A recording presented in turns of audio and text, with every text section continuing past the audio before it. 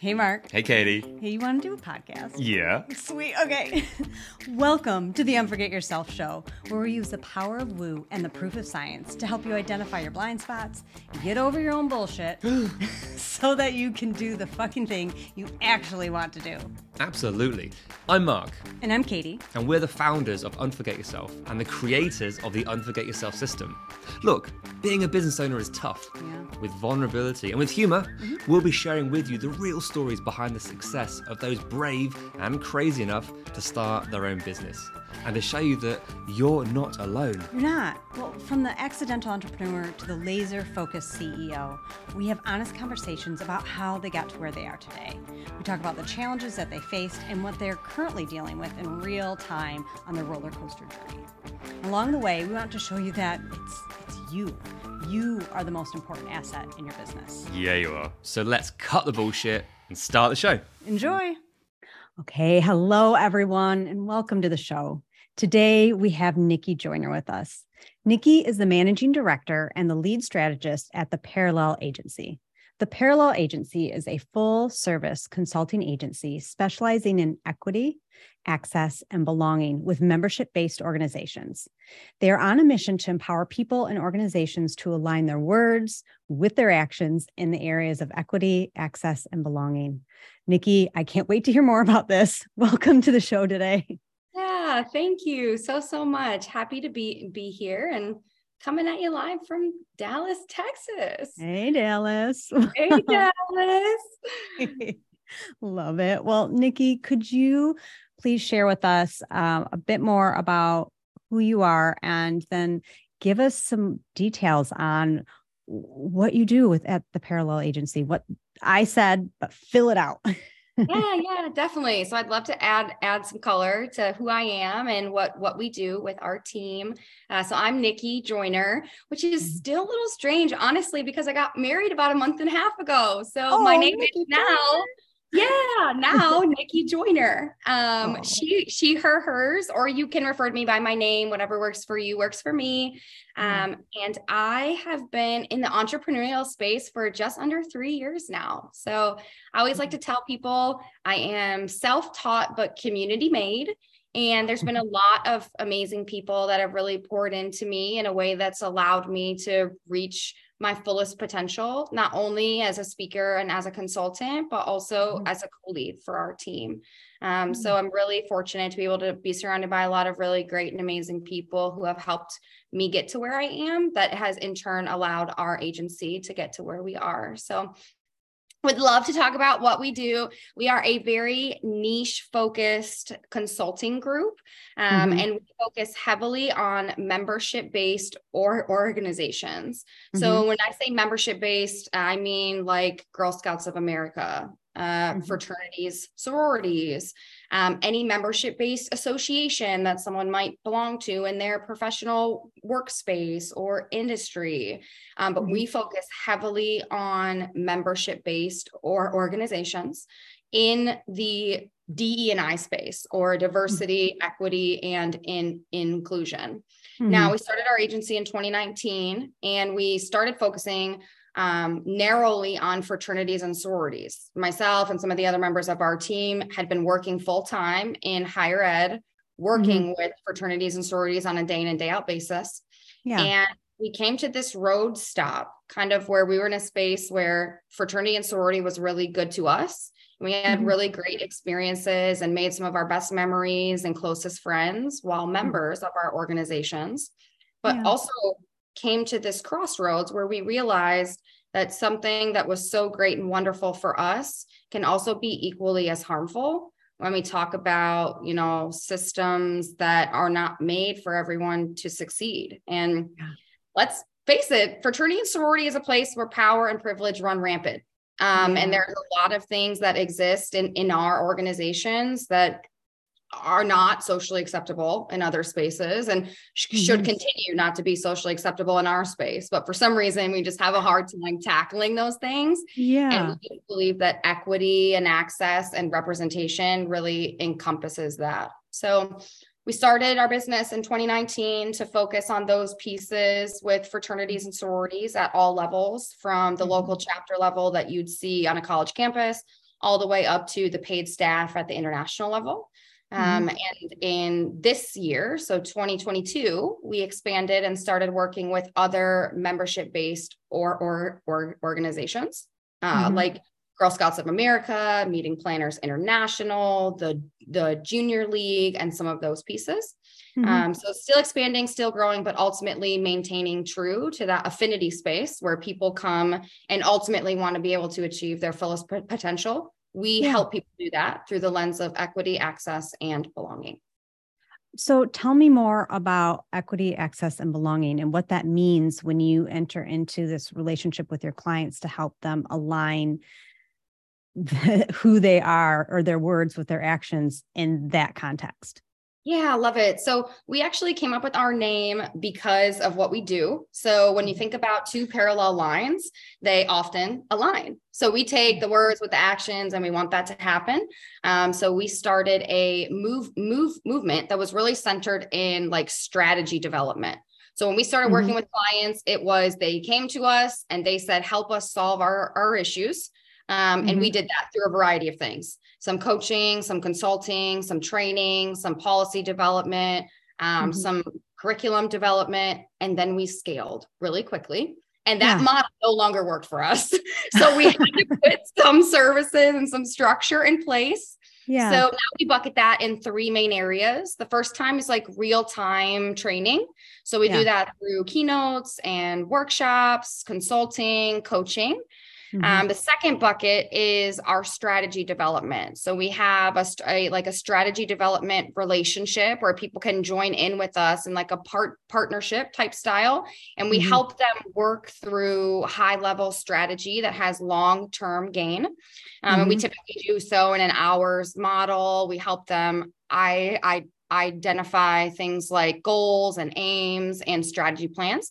And then the third space is really about the curriculum development. So we do a lot of curriculum development for our clients. We have packaged curriculum that we would sell as a product, but then we also do customized curriculum for folks. So we've really narrowed into those three buckets, kind of the real time, either virtual or in person, that strategy development, that equity audit piece. And then the third piece is really that curriculum development. And that allows us to triangulate almost everything that we do. So about 80% of our clients do 3 or more things with us. So they're not coming to us as like come be a speaker for this and then leave. But instead helping they're allowing us to help them to partner and make real-time change in the things that they want to see from both a short-term and a long-term perspective. Wow. So could you please, I want like even more with this because it's so fascinating. I'm so curious about what that's like for an organization to either become aware of how they're, what they're saying maybe doesn't align with what they're doing, or I guess maybe what I'm asking is, do they reach awareness or is it brought to their attention and then they seek help? That's a great question. So I would say it's about 60-40. 60% of the folks that we work with come to us proactively and say, we know we have issues. We know we have gap areas that we need to solve. And about 40% of our clients come to us after something happens. And then they're like, hey, maybe I have an issue or a concern, but we're very plugged into our market. And I think that's one thing that has allowed us to reach people more proactively and help people invest proactively in long-term sustainable change. Because we know when something happens, we're only focused on resolving the incident and trying to put a bow on that, as opposed to addressing some of the root causes. So I would say it's about 60-40. We do have some things that we do that helps people to reach a good understanding of where they are. We have a consulting and strategy model that we use that's rooted in the MOCA model for managerial leadership. That's MOCHA. And then we also have our own homegrown model that we use that focuses on ability and desire. So we have a lot of activities and things that we do where people start to get a good understanding of, oh, I thought my organization was here, but maybe we're actually here. And then we've also got some pieces that are more structural in nature, like our equity audit or our culture assessment, that allows us to really dive deep into some of those pieces to be more high level practical, just in terms of where people are at, what members of the organization are saying, and how we know these things to be true. So it's definitely a mix, but overall about 60-40, 60% are coming to us proactively understanding that they have gap areas that they need to fill. And then 40% are coming to us because of some sort of incident that happened in their organization that they want to help to mend. Yeah, well, that makes sense. Well, with that understanding, then you had mentioned before that you work with organizations and they see results without having, you said, they don't need to hire a coach. They don't need to invest in all these programs that we also typically do. I think I totally get it, why that would happen. Could you share how that does happen? Like, I feel like I see it, but tell me from your perspective how that happens and what you get to witness occurring for them. Yeah. So we started our agency in 2019, in January of 2019, and we had our first client in March of 2020. So let's just put that into perspective for just a second here. March of 2020, we got our first agreement. It's in waves. It's in waves that it's coming. Yes. I'm trying to block that out. First agreement with our first client, like a week before the world shut down and the global pandemic started. So I don't know what you're talking about. Sorry. So that informed basically everything that we did and how we did it. And during that time, we also saw a lot of folks that were coming into the virtual speaking, consulting space. And I think particularly after the murder of George Floyd in June of 2020, we saw a lot of people being very vocal about, frankly, they're fed up with the way that the world is and how we need to change and alter. So there was a lot of things coming to the space at one time. And I think we were trying to navigate, how do we do this in fraternity and sorority? How do we do this with people who we know have a large affinity to their organizations in a space that we know and understand? So there was a lot of people who came to us that were not in fraternities and sororities, but found us other places. And we pointed them other directions. We pointed them to other consultants, other speakers. If there were things that they wanted that we weren't able to deliver on, we pointed them in other directions. And I think that can be a bold move for business in a lot of ways, but it was like very real for us to understand we are not going to be the thought leader in every single space. And we're not going to be able to help every single organization solve their issues or fill in their gap areas. Just not going to happen for us. So we had to look at capacity. We had to look at what are we uniquely positioned to do. And in a lot of ways, that just came through, who else can we point you to and how else can we help you pivot? And in some ways we did that with people that were in our space. But at the same time that we were seeing all of these things happen, we also saw a large influx of people leaving the workspace. So people leaving their corporate job, their nonprofit job, whatever it was, to come and do maybe business coaching or to come and be a full-time speaker or consultant. So there was a lot of things coming our way, and we were trying to figure out, what do we invest in as new business owners in a way that can help to elevate our business? Because there was a lot of noise just in terms of what people were doing, what they were offering. And we just decided to continue on the homegrown path. So we actually hit 6 figures and we're able to scale without hiring a business coach or without hiring a business manager or any of those pieces, with the caveat that we have both now. Yeah. So there was a lot of things and a lot of work that needed to be done, but I think we scaled so quickly to the point where we had to start investing in help and support from other people who had thought leadership and expertise in areas that we did not. And for both me and our co-lead, neither one of us had expertise in running a business. We knew nothing about it other than, like, this is what we think needs to happen based upon what we think that we know. But I mean, we were very, very green, I will say. Someone asked for an EIN number and we Googled, what is an EIN number and how do I get one? So Yes, it was definitely a process, but now we're in a space to be able to invest in those kinds of things and also in a space to know what our lane is and in turn help to point people in other directions that maybe would not be a mutually beneficial relationship with us, and help point them in a direction of someone else who maybe could potentially work with them based upon what they're looking for. So it sounds like you were able to scale because you said no more than yes. And 100%. Yep. 100%. And people started to see us as the thought leader in this space with membership-based organizations. Yeah. So we were able to try out some things, which is why we decided to expand from fraternity and sorority to member-based specifically. But we said no to a lot of things. And we said no to a lot of asks, particularly asks around a lot of reactivity and people wanting to come in and for us maybe to do a training or a speaking session, but they were not willing to address cultural issues. And for us, that was a no. Yeah. Yep. So that is scary for people. What was that like for you? It was helly scary because you're in a space as an entrepreneur where you're trying to get clients.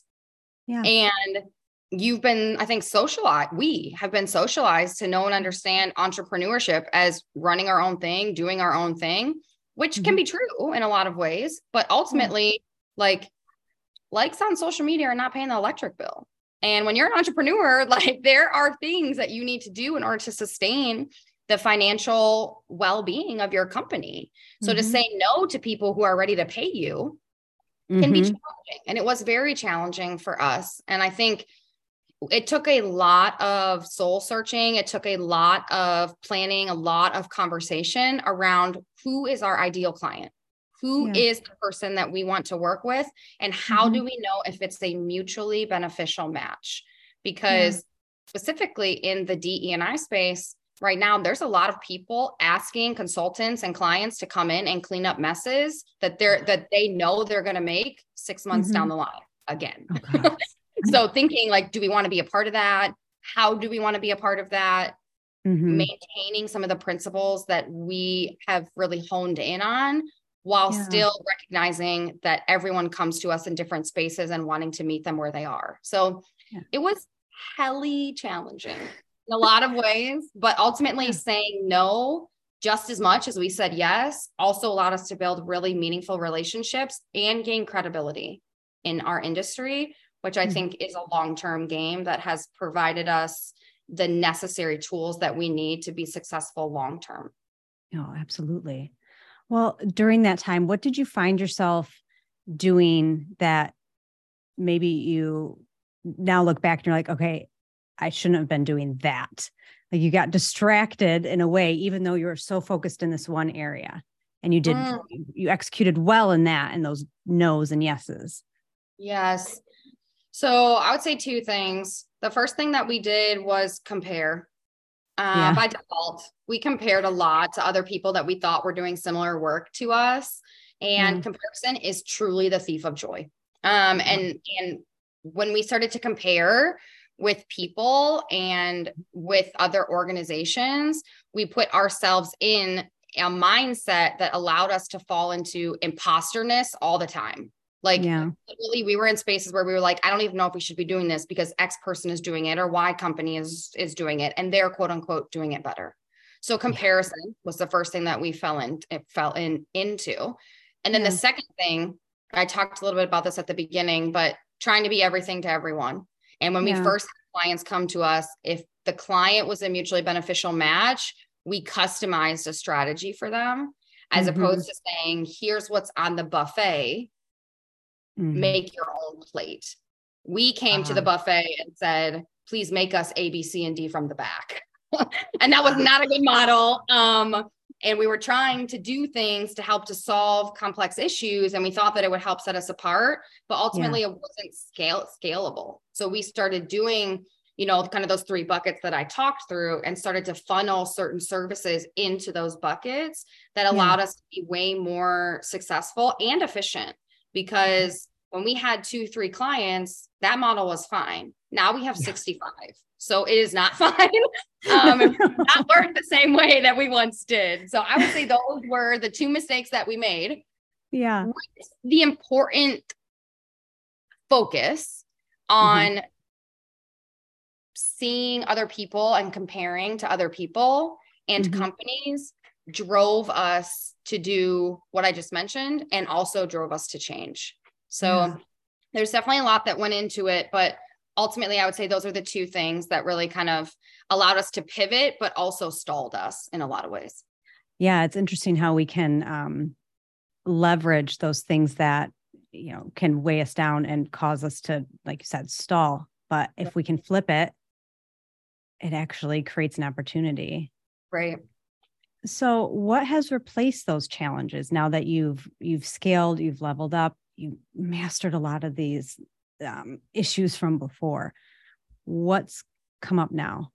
Yeah, I think, some of the things around competence and the way that we experience our skill set as people is just something that we hone in on over time.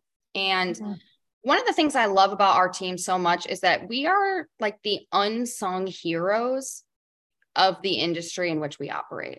Our team members are not out like winning awards. We're not out on like a big, billboard or something. We're not a keynote speaker for a 4,000 person conference. We are the people that have been doing this work and volunteering our time and helping people move the needle in an intentional way. And a lot of things in speaking are about making people feel good. If you think about the best speakers and the best people that have really helped to deliver a message, chances are you felt empowered AF as soon as you were done, and you were like, wow, this person is great. And we talk about some really important topics, but they're not always sexy and empowering. Yeah. And I think that was a realization for us, is to get out of our own heads and figure out how do we uniquely position ourselves to talk about this in a way that is palatable, but also authentic to who we are as people. Yeah. And I think sometimes in the DE&I space specifically, that can be challenging because people have a narrative shaped about what they want to do and how they want to show up for this conversation before it even comes. So one thing we have done is we have really invested in like team development for our educators who deliver workshops and trainings and also do consulting and coaching. So we essentially find ways to gas each other up. Sometimes that's like informal, sometimes it's formal. And some things that we do to really help align who we are as people, to help to show each other that we are in fact badass women that can do this work.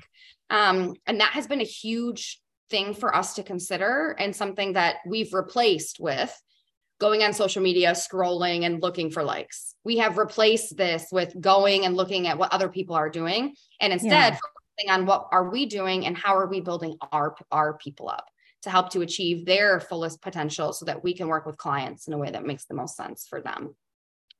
So I would say that is a number one thing that we've done to help to replace, which is really just a mind shift, right? It's thinking about, how do we spend our time and how do we do it in a meaningful way?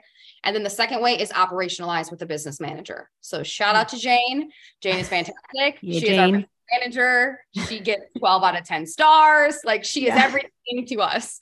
And she helped our world go round and has helped us to implement some scalable procedures that allow us to spend time and do the work that we want to do, as opposed to all the things we often get caught up in. Oh, that makes so much sense. So as you've scaled and as you've grown, then what has come up for you that you're like, I wasn't expecting this? Yeah. So there's been a couple of things actually. We originally created our agreement based upon some access that we had to some other agreements and some templates that we had. And we just put it together, et cetera, et cetera. And we started receiving some issues with the contracts that we would send to clients. We're in a really unique environment. So we use PDF agreements. We don't do like any sort of, book Lily or anything like that. So we actually hired an attorney to come and work with us to build our agreement out, because we were seeing a lot of things come through in the agreement that we were not necessarily thinking about, or like long-term strategy wise with a relationship with a client for 18 months that we weren't necessarily thinking about. So legal aid was definitely something that we invested in to help us with that. And then in turn, thinking about all of these like scalable things, there were things that worked with 15 clients that don't work with 65. There were things that worked with 65 clients that never would have worked with the 15 clients that we had 2 years back. So just being really intentional about how we spend our time and how we spend our effort, to be able to funnel resources and talent and capacity into the things that we need to in order to succeed. So lots of high level conversation with a team. So we have a team of eight people. And right now, none of us are doing this full time. So this is a side hustle of love. That's what I would like to call it. In the next year or so, I venture that someone will go full time from our team, but right now we don't have anyone in a full time space. So trying to manage that while also managing all these other pieces has been a struggle. And I think will continue to be a struggle just because of the way we're just socialized as people to just go, almost till we like run ourselves in the ground to a certain extent. Right. Do you feel like that is one of the things that it happens easily, or that you find yourself in where you're like, oh, I didn't even realize I was going? Oh, 100%. 100%. And I think, the work that we do is really centered on how do we help people achieve their fullest potential. So we are at this crossroads, right? To where we want to help people achieve their fullest potential, but our fullest potential is not met when we are going 120 miles a minute. And I think being really intentional and focusing on some of the systems and structures that allow us to think that is what entrepreneurship is and should be. And there's been a lot of unlearning in our process, just as much learning as unlearning. Oh, I think that's so important to highlight that that's what happens. So where do you envision you going then in the next, year, 2, 3? Yeah. That's a great question. We have a lot of momentum right now that's really allowed us to do some great work. So I would like to see us just continuing on that path. I think one thing that's really important for me is to continue to work with the clients that we have while expanding, but also making sure that we invest in our team and our people, because there is an element to this work that is taxing. And we have a lot of people on our team who are minoritized and have multiple dimensions of who they are as people that are often seen as less than in a lot of ways. So to have to talk about these things and consult and work with people in a space where they may be inadvertently like emotionally taxed or drained, it happens often. And investing in our team is of the utmost priority for me and our other lead. So I would say in 1, 2, 3 years, I see us upskilling people and continuing to invest in people in a way that makes the most sense for them so that they can contribute to this team through their highest potential. And if that looks like expanding for us, then it looks like expanding. But right now we are very secure in our client space. We've done very well with retaining the clients that we do have while still bringing in more. So I would say our number one focus is actually team development. And then that second focus would be expanding. Awesome. Well, for those listening that fall into your niche, that are going, oh yes, okay, finally somebody that addresses this thing that I need. How do they get introduced to you? Where can they find you? Yeah, so you can find us a couple different places.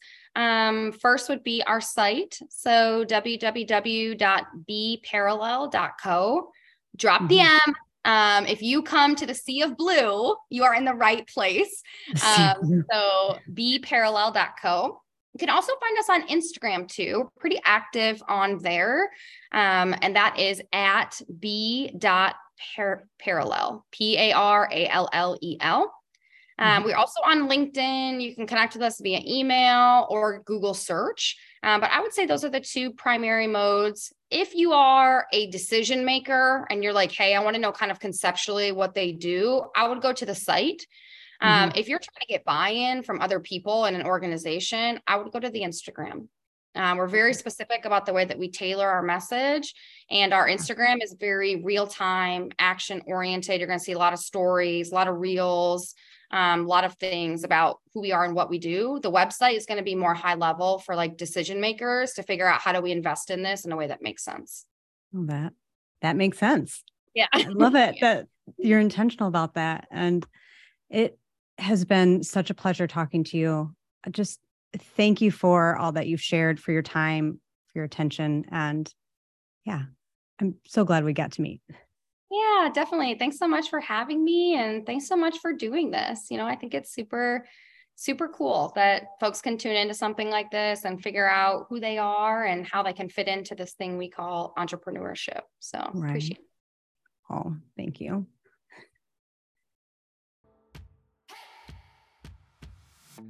Hey, Katie. Yeah, Mark? Want to do an outro? I sure do. Sweet. Hey, thank you so much for listening and making it to the end. Yay, you. So what happens next?